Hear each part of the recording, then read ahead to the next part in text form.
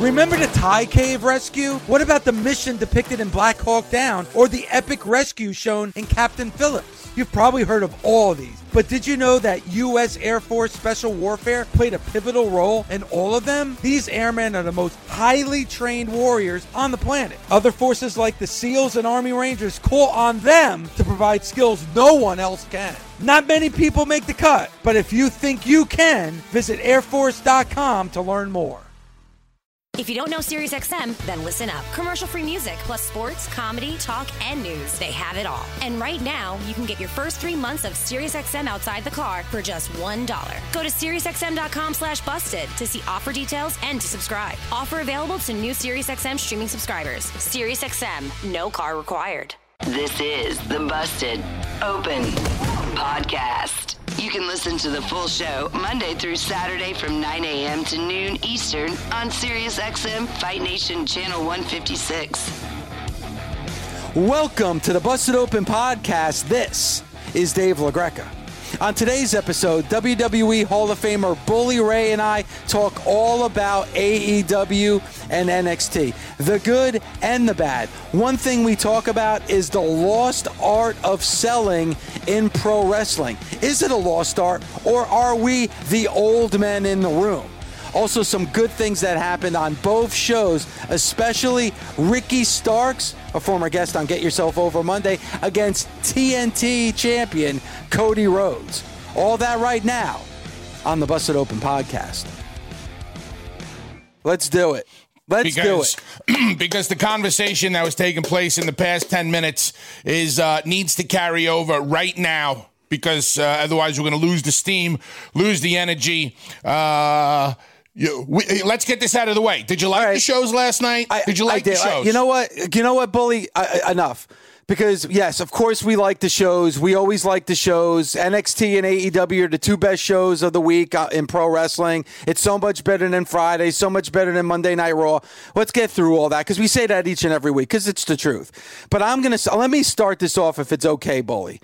Because I got a little, and you know what? I know people are probably going to go to social media and say, well, you know what, LaGreca, now you just proved you're the old man in the room. And maybe I am. But I feel like I have to say this for the sake of my love for professional wrestling and my love for doing this show and my appreciation for how these performers bust their ass each and every night when they're in the ring. I'm watching AEW and I'm watching NXT. And I'm going to use these two examples, Bully, as kind of like my springboard into the conversation. The opening tag match that we saw with AEW, exciting match, a lot of action, no doubt. And then the women's tag match that we saw at the end of NXT. Again, very exciting, nonstop action, can't kill it, but I am going to have to do that to start off today's show. First, when it comes to the AEW tag match, a lot of things that really bothered me. Bully, you bring it up about the officiating and the non-officiating that we get sometimes in these tag matches. And I think last night was another example of it.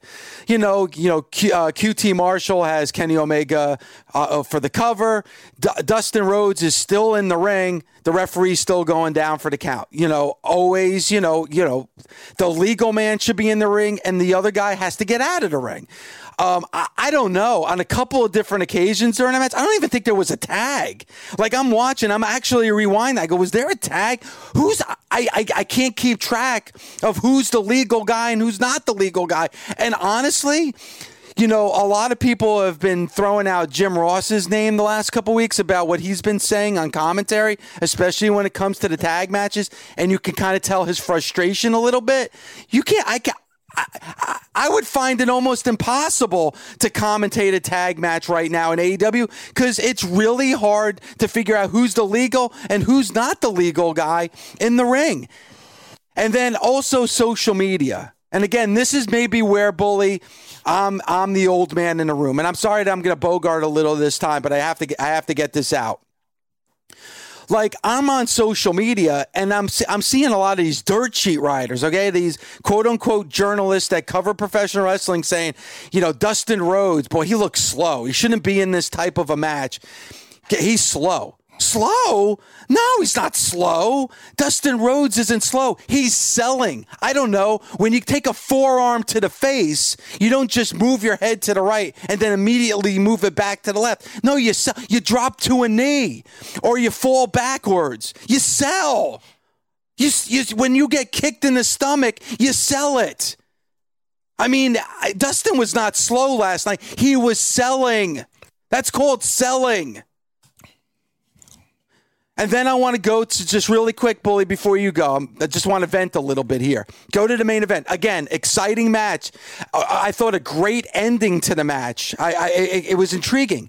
But I really can't tell you anything else that happened in the match because it's a blur because nobody knows how to sell. Which main event? AEW or NXT? And NXT, okay. The women's tag match. I'm sorry. I'm watching that, and it's a blur because nobody sells anymore. It's almost anticipation for the next move. All right, I'm going to do this. Then I'm waiting here. I take a pause because I'm waiting what I need to do next to react to what you're doing. It's not a fight. It's not a wrestling match. It's almost like a choreographed ballet. And I know people are going to say, God, you sound like Cornette. Well, in this moment, maybe Cornette is right about this particular thing. Now, and the other thing I want to bring up, and it's something that you've brought up too, Bully, is the dive to the outside. Like we saw it last night, with Sachi Blackheart. She's on the top rope, and then she jumps to the floor outside. And, you talk about that's very risky. The timing's got to be right. It's unnecessary because it's not the finish to a match. So why are you doing it anyway? I'm going to throw something else in there that you didn't even mention, Bully, that I noticed not just last night, but continuously. It looks like shit. It really looks like, if you really break it down, it looks like shit. Somebody's on the top rope. I'm jumping to the outside, and you have the two opponents standing side by side, looking up, waiting to catch that person. It's not an exciting move to me. I know the audience goes, ooh, because I don't know. It's a reactionary, but it looks like fucking shit because they're standing side by side. Stop for a second. Remember the caller that called in the other day and said that in Orton versus Edge, the two shots from underneath that lasted 1 second apiece took him out of that whole masterpiece of a match? Yep. Things like you just described take me out of almost every match. Standing around and watching talent waiting on the floor for somebody to dive. If you go back and you watch where a suicide dive or whatever dive you want to call, if you go back and you look at the origins of the dive and why the dive was done out of desperation. The dive was done because somebody was on the floor and there was a desperate guy in the ring who needed to hit an offensive move. Thus, he would throw his body into harm's way and do the suicide dive. The dive's not meant for people on the floor to watch other people climb to the top rope just so they can jump on them. Yeah, Dave, continue. No, and you know what, Bully? If you're saying you're playing for the oohs and the ahs of the crowd, all right, I'll buy it. But there's no crowd right now. It's called working for the pop. And but unfortunately, there's no pop. Correct. No, there is a pop. Oh, there's a pop. And the pop that the talent is working for means more to the talent than the pop in the arena. Don't you know which pop they're working for? What's that? They're working for the Twitter pop. They're working so after their match is over, they can go on Twitter and stroke themselves because people are saying, oh my God, did you see that dive? That dive was so great. I'd be a lot more impressed if people were going on social media and saying, wow, did you see that person sell? That was awesome. They made me believe. Keep going. And no, you know what, Bully? You just said something that sent shivers down my spine. Believe. That is, if I was somebody that was talking to wrestlers, that would be the first word I would tell them. Make them believe. Make everything believable. Make that audience really believe that you just got punched in the face or kicked in the gut. Believe. a lot of what I'm watching, and this isn't just a knock on AEW and NXT, but a lot of what I'm watching in pro wrestling is just not believable. It was always based on believability. I'm sorry, but you're right, Bully. Like, you want to take me out of a match? So show me two wrestlers outside the ring just standing there side by side with their arms extended, looking up, waiting for somebody to jump on them. I mean, and now, Bully, if that happened every once in a while, okay, kind of cool looking. It happens every single night. We see that every night. We see that same move. And it looks like crap. It doesn't look believable. It doesn't add anything to the match. And for the safety of the performers in the ring, as Bully said last week, it could be dangerous. All it takes is for one person to be out of position and there could be an injury. For what reason? And again, right now, you're not, like you just said, the pop from social media. I don't even think you get a pop from social media anymore because you see it so frequently, Bully. What word lies in the middle of believe? There's a very important word that is actually in the middle of the word believe. What is it? What? It's lie. Believe is spelled B-E-L-I-E-V-E. Believe. In the middle of believe, there is a lie. What does pro wrestling do to you every time you watch it? They lie to you. Pro wrestling lies to you. Pro wrestling is just like a magical act. There's no difference between pro wrestling and going and watching Penn and Teller or David Copperfield or any of the greatest magicians. We are lying to you. But in lying to you, what do the best of the best make you do? They make you believe. They make you believe. I'm tuning into wrestling these days and I'm watching the lie. And nobody is making me believe. Actually, let me press pause for a second. Randy Orton and Edge make me believe. They make me believe every single thing that they do. And they make me believe because they do two things that are becoming a lost art form. And I don't know why it's becoming a lost art form. And hopefully one day somebody's going to decide to put their foot down and say, start doing more of this. It's called registering and selling. You know, when I found out that AEW had grabbed guys like Arn Anderson, Dean Malenko, I believe Jerry Lynn is over there, Billy Gunn, all of the veterans who thoroughly understand what registering and selling means to a match. I was like, wow, that's really good for this younger talent because somebody is going to be able to instill in them the importance of registering and selling and the psychology of a match and why it is okay to do all the moves you want to do. Just put them in the right spot and just register and sell them correctly so you get maximum mileage out of these moves. Ain't none of that shit happening. Right now, listen, we started the show with, did you like AEW and NXT? Yes, I like them too. Why? Because at the end of the day, they're entertaining. Why is AEW entertaining to me? They make me laugh. It's a giant car crash. I get it. Blah, blah, blah. Yeah, it's entertaining. It was a fun 2 hours. That's what it's meant to be. That's really all that matters. But within the bodies of the match and the psychology, man, they're losing me. It's like a giant run-on sentence. Well, and here's the thing. There's certain things that I do love, and we're going to get into a second because there are certain matches from both shows that I think things are being done the right way.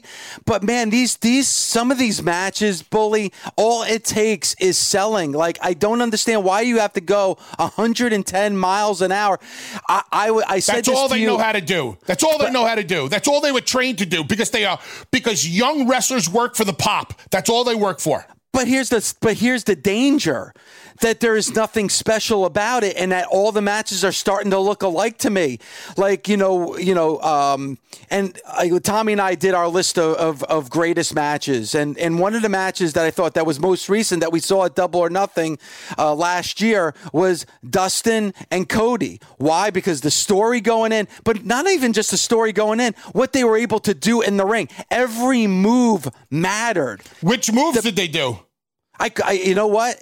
I forget. Every movement mattered. Every counter mattered. Every headlock mattered. Every punch, like everything mattered in that match. You don't remember any moves because they really didn't do any moves.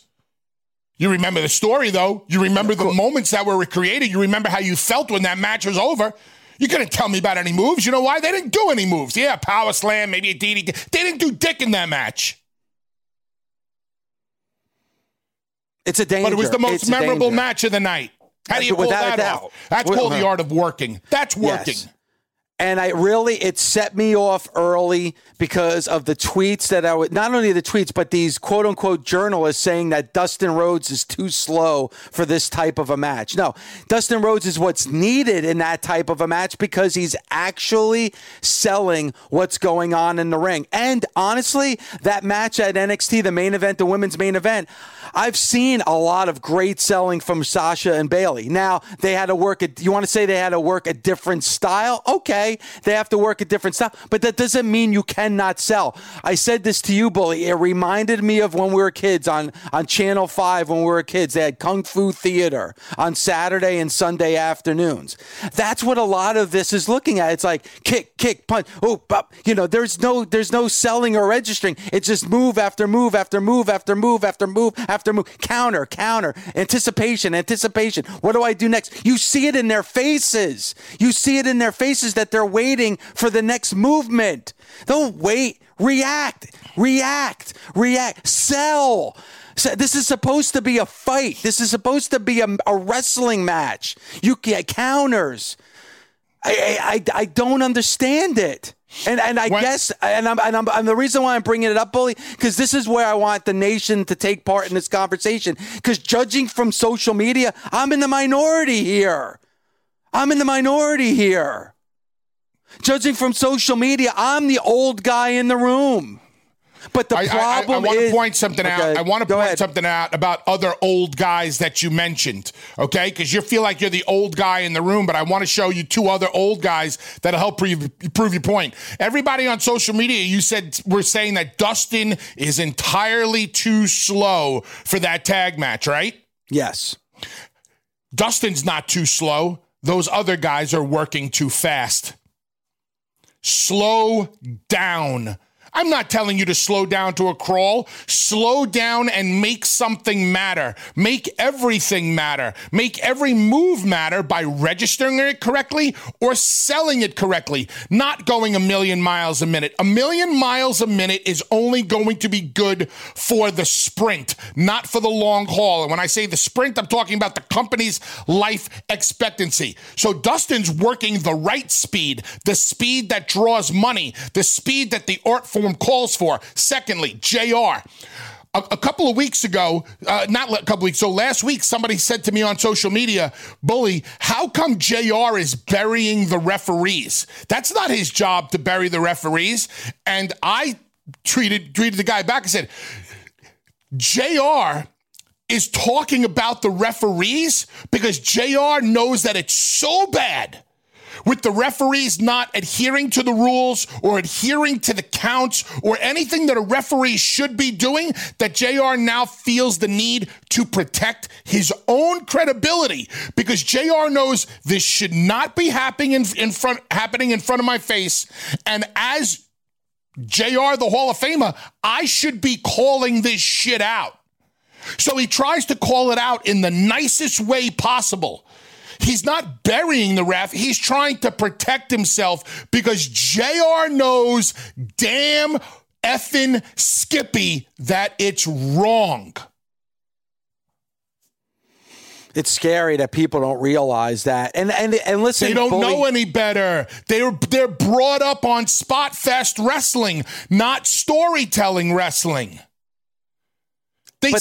Yeah. Go ahead. No, go ahead. I don't mean to, because this is not even just like, all right, old guy, Dave's bringing up names from 25 years ago. What about the names now? I'll give you an example of a match that I really liked, okay? And I'm not just saying this because he was a guest on this show just a few weeks ago on our Monday spot, but I really enjoyed Cody Rhodes and Ricky Starks. Go back and watch that match. Look at the expressions on their faces. Like, Cody Rhodes is still a relatively young wrestler. Ricky Starks is a very young wrestler.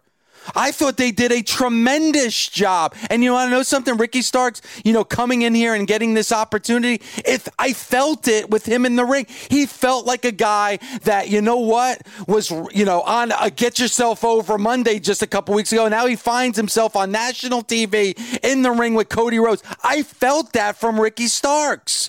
I saw him register. I saw him sell. And I saw, when he got the edge on Cody, just the excitement of him being able to get that from himself. And I felt from Cody as the match progressed, like, holy shit, I got to turn it on here. This kid's better than what I thought. And Tony Schiavone and JR did a great job of saying that Arn Anderson's slow it down, kid. You're asking for too much each and every week. Let's get in. It's almost like, if you know what it felt like? Rocky 3. You always bring up Rocky. It was like Mickey talking to Sylvester Stallone in Rocky 3.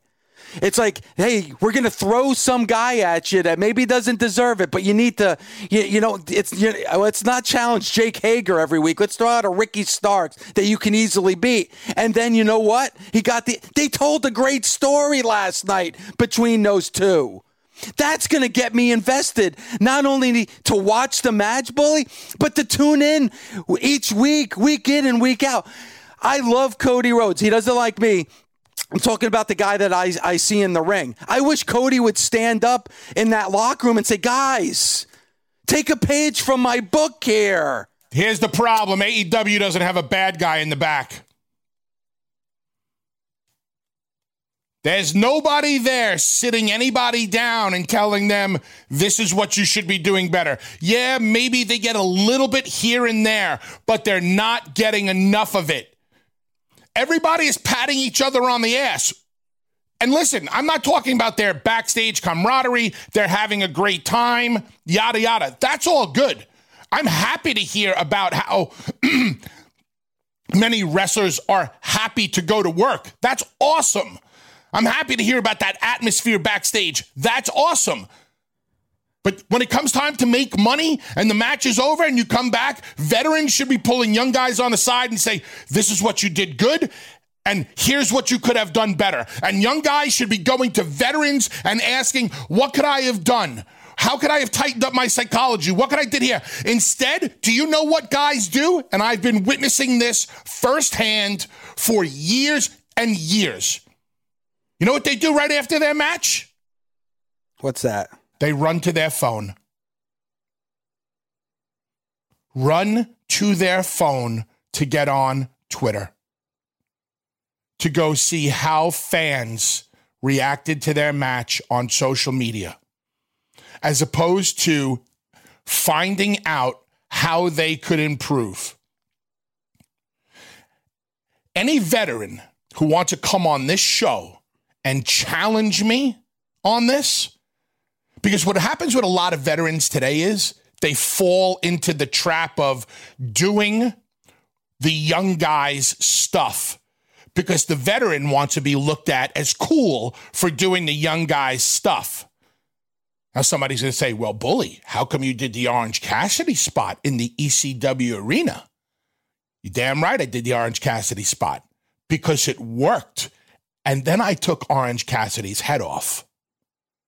I did his stuff, and then he did my stuff, and we made it work together.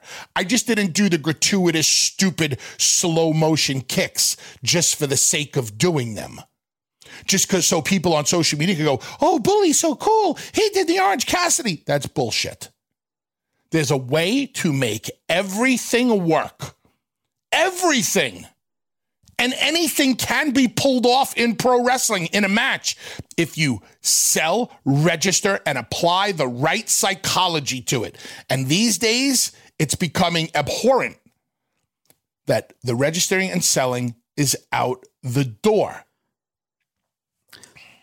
Bully, you were at Madison Square Garden when Jimmy Superfly Snuka jumped off the top of the cage on Don Morocco, right? Yes. All right, memorable, right? One of your favorite memories, right? I mean, it's something that is etched in your brain. I mean, I actually, in the office at SiriusXM, I have a framed picture of a black and white photo of Jimmy Snuka on top of that cage with the blood pouring down his face and his hands up. Why was it memorable? Because it's something that you've never seen before. How many times have we seen it now? Thousands of times. But I don't remember any of them. I remember the first time.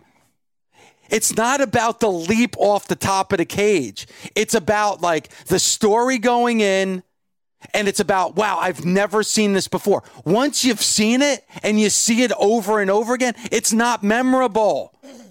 I don't remember, it's the same thing with Foley off the top of the cell. Why is it memorable? Because you'd never seen it before. Now you see it all the time. So if I see it on my TV next week, it's not going to be memorable. I'm going to forget about it. Why? Because we've seen it before. That's the point.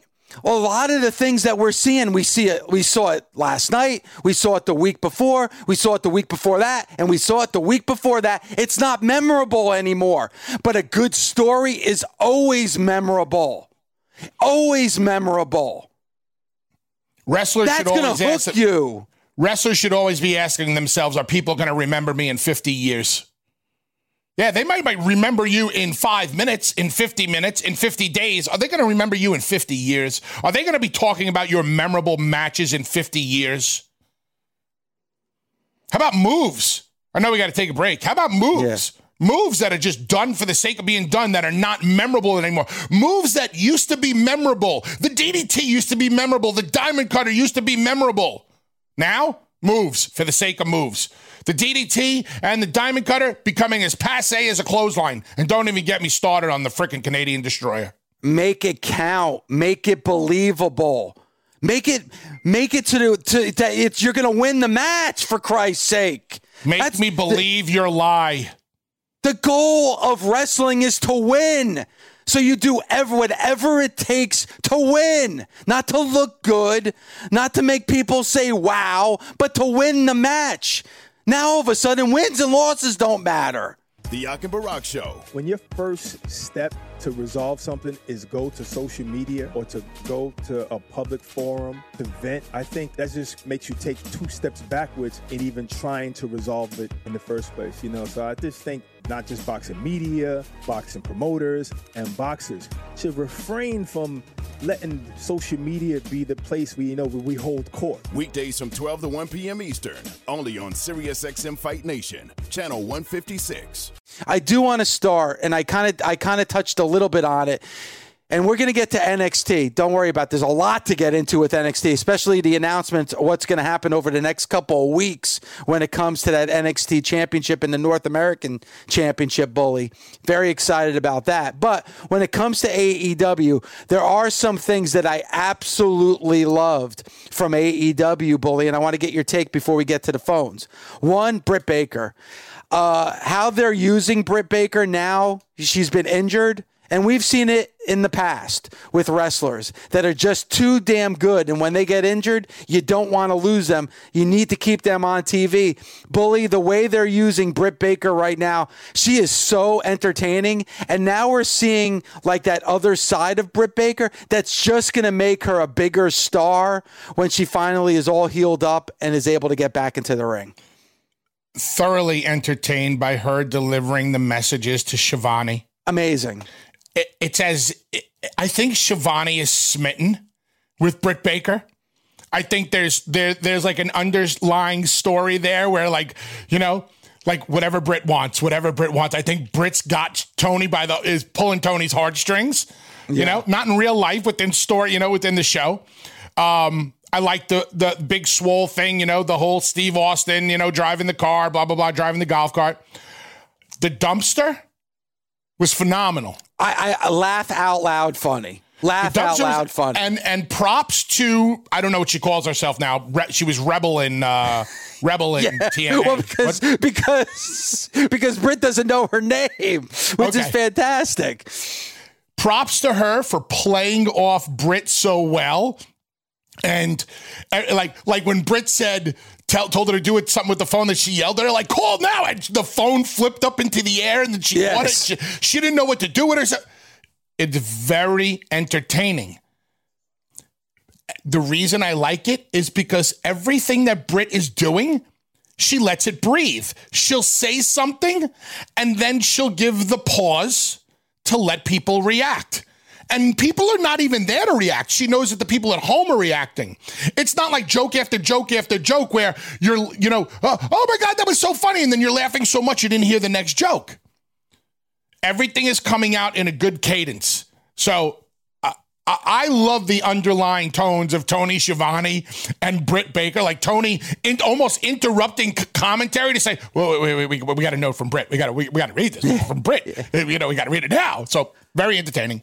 Yes, I thought that was fantastic. You just mentioned her, Big Swole. Like, this is somebody, you've seen her a lot on AEW Dark. She had a big match Tuesday night that she won. She actually was complaining on social media about the rankings because of all the wins, where she is in the rankings. And I thought that was kind of cool because it brings that realism element that wins and losses matter. Hey, you're telling me wins and losses matter. Where am I on the rankings right now? I think that's kind of cool. And she is completely entertaining. Another thing that AEW is doing well that you mentioned before, Bully, they're taking their younger talent and they're making them into stars. And I think Big Swole is another example of that. Yeah, I need to see a little bit more, but I thought the segment last night was entertaining. The one thing, I mentioned this earlier, the one thing that I think AEW has been doing a good job of is peppering in their younger talent that might have only had a name on the indie scene. Here, let's take a case of top tier younger talent, MJF.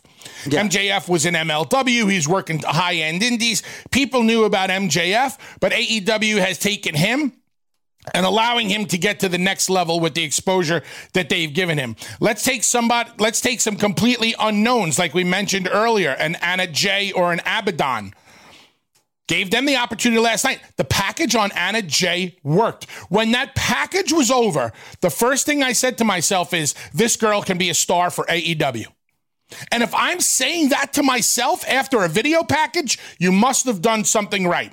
Now I see Abaddon, who I have no freaking clue who she is, and I'm like, wow, I really like this presentation. This girl looks like a sick, twisted, demented, freak show. Great. Now she comes in the ring and she gets the win over the girl that they just invested time and money in the packaging? I know. Whoa, what's going on here? Scratching my head. That's great. They got both of them over. Because they let it play out. It wasn't too much. It wasn't overkill. Here's this girl. Here's this girl. Here's the match. Here's the finish. Let's move forward. I thought they did a great job with that. That whole segment went really, really well. Like you said, I'm invested in somebody who actually lost the match. And again, that's not going to make me lose my investment at all. Not at all. And the move that Abaddon won with, that Rana, the one girl's on her knees, and then Abaddon hit the Rana, and the girl face planted. Do you know how many times I've seen that move used for absolutely just for the sake of doing it? Hundreds. Last night it was a finish. Loved it. And it meant something, man. Correct. Wow. She took an absolute unknown in my eyes. Got me with her entrance, got me with her finish. Excellent job. Last night, she got over in my eyes. Here's a girl that I couldn't tell you who the hell she was, Abaddon. Now I know her name. Now I know her finish. She is emblazoned herself. She got over with me in the span of 5 minutes. And that's how it's done. AEW set her up for success, and she knocked it out of the park. To the point, Bully, like the next time she's on my TV, she has my attention. The next time they announce that she has a match on TV, I'm going to make sure I'm in front of my TV to watch that match. Didn't matter about all the moves and what happened. It was the presentation. It's how she finished the match. That's what now has me invested in wanting to see her again on my TV. And here's the crazy thing. I'm not quite so sure that AEW wanted you to be thinking about Abaddon after the match. Actually, I take that back. Yes, they did. But they did a great job last night in making me remember both ladies. I now want to see Anna. Listen, the package with Anna Jay was about her climb. She wants to be a good wrestler, blah, blah, blah. She wants to make it to the top. She's going to try really hard. I trained, blah, yada, yada, yada. And she's got a good look. Now I want to see her journey. Now, next time I see Abaddon, I want to see her, eat somebody's guts. It's awesome. And then I brought it up before, but I'll bring it up again. Cody and Ricky Starks. We had Ricky Starks on a few weeks ago on Get Yourself Over Monday. He was on NWA, but yet he still wanted to have that opportunity to come on our show to get known on a national platform. And last night he was on another national platform and going up against Cody Rhodes. And this is where, again, Ricky Starks, go back and watch that match. This guy's, in wrestling for a cup of coffee compared to a lot of other people. The way he sold it, the expressions on his face, it was amazing. And this is where I give Cody. There was a trip up and Cody fell onto the ropes. Okay? See it all the time. The difference is Cody was selling it. He couldn't breathe because his ribs hit the ropes. And you hear how many times have we heard in documentaries and everything else how much those ropes hurt? Right? And then he fell, couldn't protect himself, fell, ribs first on those ropes, and he was selling that where he couldn't breathe. And then what does Ricky Starks do? Takes advantage of it. I thought that was a wonderful match between Ricky Starks and Cody Rhodes, to the point where Cody we already know, but now I want to see Ricky Starks again. This is where, again, you didn't need to win a match to get over. This is, again, like Rocky. You didn't need to win, but you know what? You held your own for almost 10 minutes against the face of the franchise, Cody Rhodes. We always talk about getting over and going over. Ricky Starks may not have gone over in the match, but he got over enough with Tony Khan that Tony Khan gave him a contract. Last night, Tony Khan basically, he took to social media and he said, hey, you didn't get the win, but you impressed me enough to put a deal in front of your face. Boom. That means more than the win. Ricky Starks got over in Tony Khan's eyes so much that they offered him a deal. That's the idea. And this is why I preach getting over is so much more important than going over. There are so many things that younger wrestlers need to accept as fact that has worked in the business for hundreds of years. If certain wrestlers would learn how to sell more in the ring, they wouldn't have to sell so much at their gimmick table. Yeah. You get the point? Yep. They're selling so much at that gimmick table because they need to make a buck. Well, if you sold more in the ring, you'd be making more than a buck. Getting back to the moves not meaning anything. I saw something last week and it kind of slipped my mind, but then I saw it again last night and it bothered the crap out of me. Tegan Nox doing a choke slam. How tall is Tegan Nox? Not very tall. Approximately. 5'2". All right. Right? Why is anybody 5'2" doing a choke slam? Let's give her 5'5", 5'6". Okay. Why fine. would anybody 5'5" or 5'6" be doing a choke slam? I have no idea. Why is Tegan Nox from the inside of the ring choke slamming Sasha Banks while she's on the apron to the floor? How? How is that even remotely physically possible? How am I supposed to suspend my disbelief on that? Now, can The Undertaker do it? Absolutely. Could Kane do it? Absolutely. Could Big Show do it? Absolutely. Could Baron Corbin do it? Absolutely. Could Charlotte Flair do it to a smaller female wrestler? Absolutely. Could Tamina Snuka do it? Absolutely.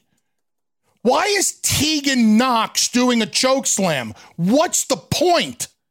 And just for clarification, Tegan Nox is 5'6". Sasha Banks is 5'5". So she's got an inch on Sasha Banks. So why are you doing a choke slam? A choke slam. Whenever younger wrestlers ask me if they could do you think they'd ask me, Bubba, is it okay if I do this move? And I always say to them, well, could you do the move?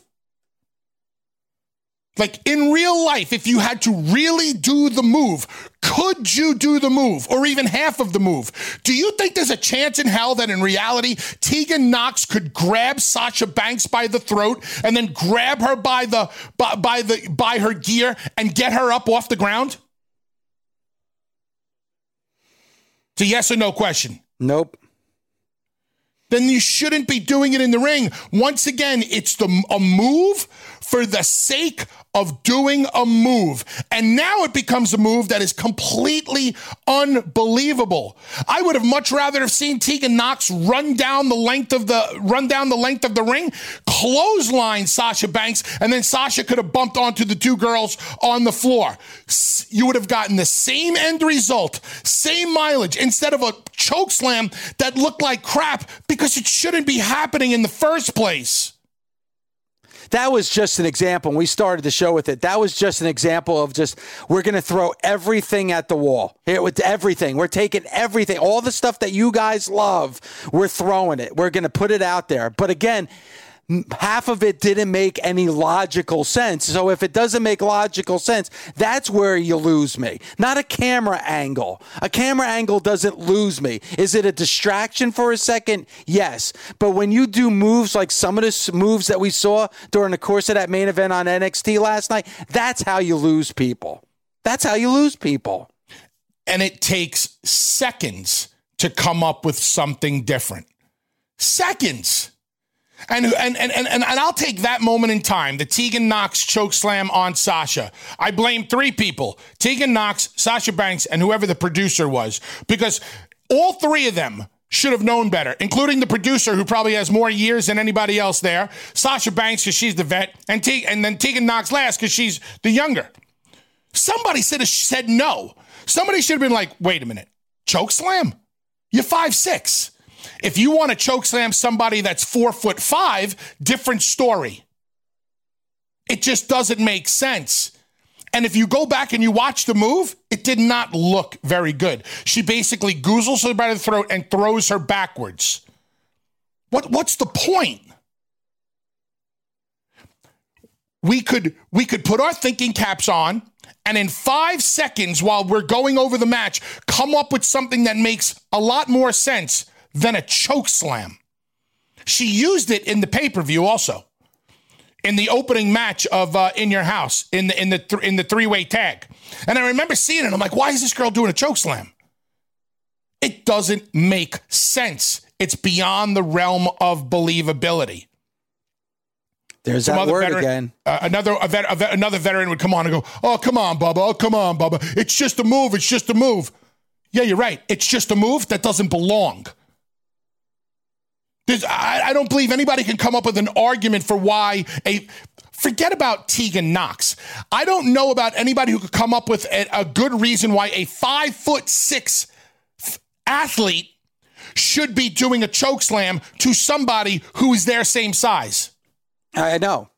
And you know, if you want, again, if it was Charlotte doing, like Charlotte's almost 6 feet tall. So if Charlotte was doing it with somebody that was like 5'2", then I get it. But yeah, you're right. I mean, Sasha's 5'5", Nox is 5'6". That's an inch there. Doesn't make a lot of difference, and it doesn't make a lot of logical sense. And again, it's doing it for the sake of just doing it. Because really, when you look back at it, you caught it because, why did you catch it, Bully? You caught it because it's not believable. But anybody else, it's just another move. Doesn't really mean a lot. And I bet you if we go back in time, we could probably find Kane chokeslamming the Big Show or Taker chokeslamming the Big Show. People are going to say, well, Big Show's bigger. How come Kane and Taker could do it? Because their characters have been built up to the level of it is believable that they could muster up a choke slam and actually make it mean something. I'm sorry, but Tegan Nox choke slamming somebody is not believable. Tegan Nox is very talented. I'm sure that she can come up with a move, or a producer could help her come up with a move that makes more sense, that would be more logical to her wrestling repertoire. The biggest names in the combat sports world are on MMA Tonight. Cody Garbrandt joins us. I got to the title fast, under 2 years in the UFC, won a world championship, trailblazed to the top. This time is going to be way more strenuous, way more sacrifice. And I just said, are you prepared to throw it all in and erase the last few years and what happened and go from there? Once I had that heart to heart with myself and stopped really making excuses or just got back to the hard work, I mean, the simplest form of hard work pays off. Happy to be back, excited to have those feelings back inside the octagon, back to loving it and then just working hard for it. Tuesday through Thursday from 6 to 7 p.m. Eastern. I mean, I know, like, especially you, Bully, you have such a great eye when it comes to pro wrestling, just, how to make things better, the little things that really enhance stuff. And again, I think in hour 2, you bringing up certain segments we saw on NXT and AEW that I thought they did very, very well. And these critiques, I think, are just going to help the world of pro wrestling. And that's what we want at the end of the day. Is it good? Of course it's good. It's not bad, but it could be better. And I love the critiques that you've been given today after a Wednesday night of action last night. And I appreciate that, but I'm sure there's a lot of people out there who are taking what I say just the way Izzy took the way you're saying. Oh, Bully's spouting off at the mouth. Oh, there he goes again. Blah, blah, blah. He thinks he knows this or he thinks he knows that. Everything I'm saying is dead on balls accurate, and I'll get in a room with any veteran on my level, higher, or any younger guy than me, and I'll present my case, and I will prove why I am right about everything that I am saying. And I can back it up with facts, and I can back it up with history. Constructive criticism. It works. Everybody can get better. The worst thing wrestlers can do for one another is constantly blow smoke up each other's asses. The worst thing that veterans can do for younger wrestlers is only blow smoke up their ass and never tell them the things that they can do to do better. And the worst thing a young wrestler could do is blow off that veteran when they're giving them great advice. Now, I don't know if this is across the board, but I can just say here where my daughter goes to school.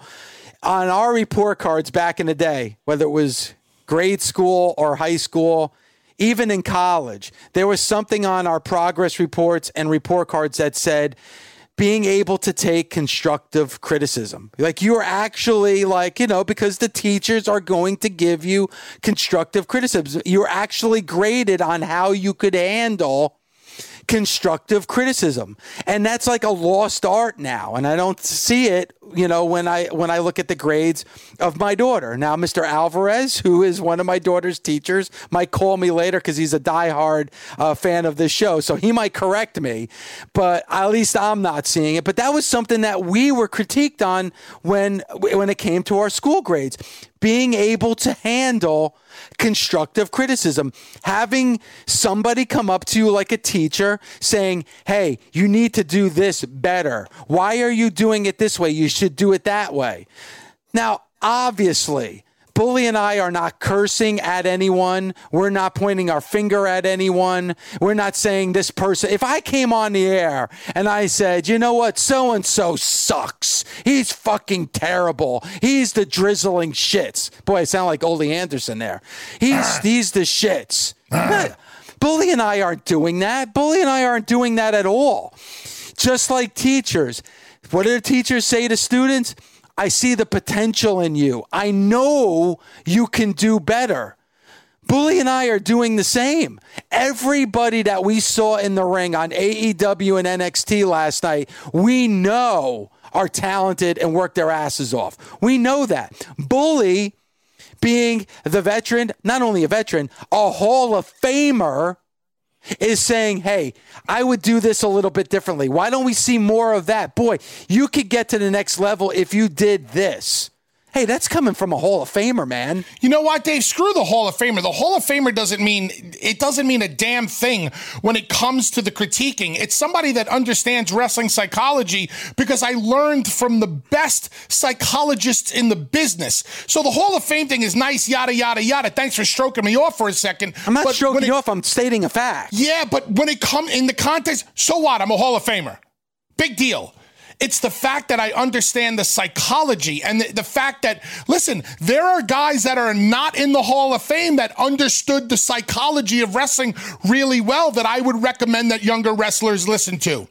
Okay, I'm just bringing up the point that if somebody like you and I came up to me, if I'm a young wrestler and, came up to me and said, hey, I think you could do this a little bit better, I would listen. I would think I would listen to that. Hey, I have taken as a talk show host a lot of constructive criticism from people who have been doing it longer from me, but also, like you said, Bully, we have Mike Mayer and Gabby who have been in this fucking industry for a cup of coffee. When we go into break, I'm asking them, hey, what did you think of that segment? Hey, Mike, hey, should I do this? Or I want that. And I've been in radio for 20 years, and I'm asking them, what did you think and what can I do better? But Bully, you're the veteran, okay? The example I'm saying is you're the veteran, you're the Hall of Famer, you're the experienced wrestler. I'm the fan. So what I'm saying is coming from being a fan. I am not a quote-unquote pro wrestling journalist, nor do I pretend to be. I actually said that to Tommy. Tommy said that on the air to me yesterday. He goes, Dave, you're supposed to be a journalist. No, I'm not. I never claimed to be a pro wrestling journalist. I am a radio talk show host. I come on the air. Horrible. I come on the air and I say, I react to what I saw the night before. I try to be entertaining. I'm a talk show host.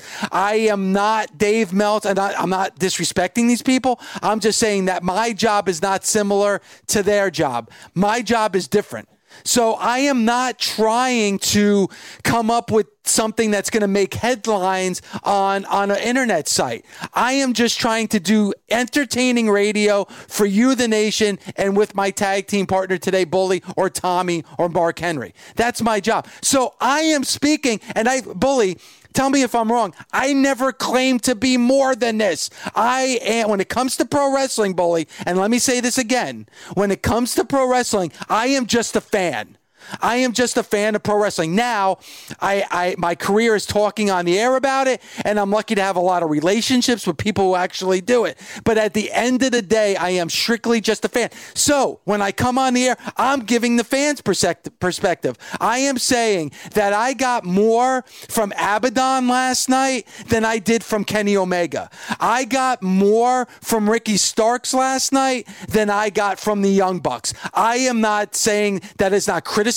I am not coming on here and saying I hate the Young Bucks or I hate Kenny Omega. On the contrary, I love Kenny Omega. But I'm just saying, from judging from the show that I saw last night, I got a lot more from the debuts from AEW than the people that I've seen from week to week. That is just me speaking as a fan. That's it. That's your opinion. That's end of story. Yes. You as the fan say that, and me as the pro agree with you. Completely. And also, too, Bully, can I say this? Yeah. From the conversation that started today, this was not initiated by Bully. Now, I know Bully a lot on Thursdays. He gives those critiques on, if I had the pencil, this would what I have done. And I love when he does it. The fans love it, too. This conversation was initiated by me. Bully was completely planning on just talking about what we saw last night on AEW and NXT. I actually was so upset about some of the things that I saw last night that Bully's like, hey man, you should bring this up on the air. This was not initiated by Bully. It was initiated by the fan, recreation wise, watching AEW and NXT from last night. And I'm not shitting on AEW and NXT. What's the first thing we said at the top of the show about the two shows last night? We liked them. They were entertaining. They grabbed our attention. My wife made the joke about me losing the remote control. You know what? I'll admit, I watched AEW from beginning to end last night. Why? Because they did not give me a reason to turn the show off. So I had to watch NXT after AEW last night. Why? Because AEW did a great job. The only time I switched over was during the breaks. But during the actual show, now, if you want to say it was too much and they threw too much at you, they didn't let segments breathe, I'll give you that. But they kept me entertained enough, just like Raw on Monday. Was everything great on Raw on Monday? Absolutely not. But they weren't boring, and they grabbed my attention. AEW and NXT were able to do that for me last night. You talked about younger wrestlers and veterans and taking constructive criticism well.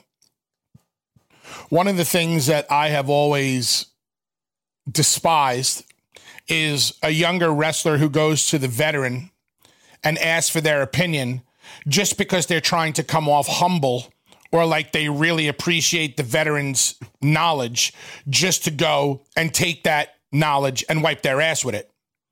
So many times I have seen younger wrestlers go up to a veteran and a veteran will say, they'll say, hey, what did you think about this? And the veteran will say, you should not have done that side headlock takeover in the match. You don't do it that well. Maybe you should stay away from it. And then the younger wrestler goes, oh my God, you're right. You're right. I'm not going to do it. And then in the very next match, that younger wrestler does the side headlock takeover. Shame on that younger wrestler. And listen, we've all been there. Make the mistake once. You make it more than once, now you're not learning. Now you're not progressing. And mistakes are going to happen in wrestling all the time. Sometimes they happen just because they're mistakes, and sometimes they happen because of incompetence. I despise incompetence in life, and I despise incompetence in the wrestling business. I don't tolerate it well. Younger wrestlers, and you know what? This could be an older wrestler also. If a guy that's working for 20 years goes up to a guy that's working for 25 years and he appreciates their opinion, you should take their advice and heed it. You went to them. They did not come to you. So enough of that little backstage stuff that goes on, the talking amongst wrestlers. The bottom line is we were entertained. AEW throws so much shit at you every second of the show, every minute of the show, that it's hard to turn away because you're not quite sure what's going to happen next, and you don't want to miss out on anything that happens live. I don't know if I said this at the beginning of the show on the air or we were talking off the air, but it's a very Russo-esque way of writing a show. You pack as much in as you possibly can. People are saying right now, oh my God, Bully's comparing Vince Russo and AEW. No, I'm comparing the mentality of writing a show. That's what Russo did with Attitude Era WWE, and that's what Russo did with TNA when he was the booker. He packed as much shit into every second of the show so you could not pick up your remote control and change the channel. And everybody can bitch and moan about Vince Russo all they want. When it comes to that mentality of his writing frame of mind, he was right. And it worked. You know why it worked? Because numbers don't lie. Numbers are right there. Listen, Vince Russo packed a lot of shit into a lot of segments, but people stuck around and they watched that shit. Yeah, and listen, AEW was everything on that show last night a home run? Absolutely not, but it grabbed my attention and it made me not change the channel. And when you have competition like AEW has right now, you can't afford to lose your viewership. Let's go out to Ryan in Buffalo. What's going on, Ryan? What do you want to say about Ricky Starks, man? So, can you guys hear me okay? We hear you fine, brother. Fantastic. So, first off, I just wanted to say it's awesome that you be on the air. I've been working overnight for the last couple months, so getting up at 9 a.m. to listen to the show has been kind of hard, but did it today for you guys. So Ricky Starks last night, I think one of the most important things was that little minute video where he kind of walked into frame, sat down, and gave Cody his story.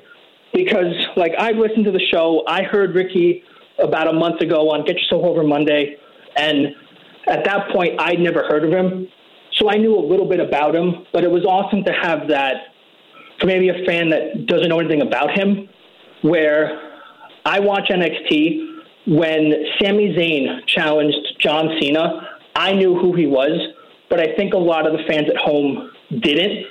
And to just throw a guy in a match, even though it was a great match against Cena, you didn't get his story. So you might not have been as invested as much. Where with Ricky Starks, for a fan who didn't know who he was, even for that minute, you got a little bit of his story.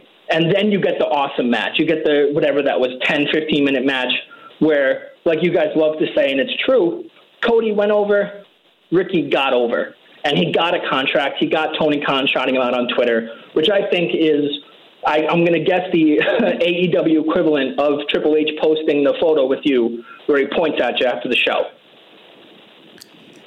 Ricky Starks and Ryan, thank you so much for the phone call. I mean, Ricky Starks made the best of his opportunity last night. And you're right in the fact that that vignette helped. Getting to know his story helped, because if you didn't get that vignette, Bully, then he would have been just a guy. You probably, if you didn't know who Ricky Starks was like, all right, this is just enhancement talent for Cody to beat on AEW Dynamite. But by giving that little vignette, and it wasn't long, but it was enough to tell the guy's story. Not everybody watches, NWA Power. Not everybody would know who he is. Hell, judging from social media, it seems like a lot more people knew him from Get Yourself Over Monday than they did from NWA Power. We had Lagana on this show. We had Billy Corgan on this show. I asked them both the same question. Who's the young guy? Who's the next guy? They both said Ricky Starks. Now, Ricky Starks, to give him credit, said, hey, I'm a champion on NWA Power. Billy Corgan and Dave Lagana praised me up and down. Do I really need to go over on a segment on Busted Open where they're talking to a lot of wrestlers that nobody knows about? Fuck, he didn't take it that way. Ricky Starks said, you know what? That's not enough. I'm sitting at home. Let me take advantage of this situation. He reached out to us. He reached out to us wanting to come on. I'll even take it a step further. Nobody even tweeted at us to say Ricky Starks. Why? Because you see him every week on NWA Power. Ricky Starks reached out to me and said, can I come on, Get Yourself Over Monday? And it took me back. Why? He's already over. He's a champion on NWA. No, he knew the value of national radio and this show. Just because somebody knows me on one platform, why don't I want to be known on another platform? And I'm not saying because he came on this show is the reason why he was on AEW Dynamite. Maybe it was. I don't know. But there he is on AEW Dynamite in the ring with Cody Rhodes. That's a guy I want to get behind and root for, Bully. Ricky Starks got over. End of story. Got himself a job. You got to learn how to lose before you learn how to win. What song is that line from? It sounds like a Billy Joel song. Dream On, Aerosmith. Come on, kid. You got to be quick on this show. See, my rock and roll knowledge is more than your rock and roll knowledge, and I will house you any day of the week. Ricky Starks got over. That's it. Ricky Starks did the number one thing every wrestler should aspire to do. Impress an owner so much that they are forced to put a contract in front of you. Forced. As in, I want this guy now because I want him so bad, A, and B, I don't want anybody else to have him. Turn their head, make them look twice, force them to push you, force them to book you, force them to sign you, force them to pay you $1 million. Great job, Ricky Starks.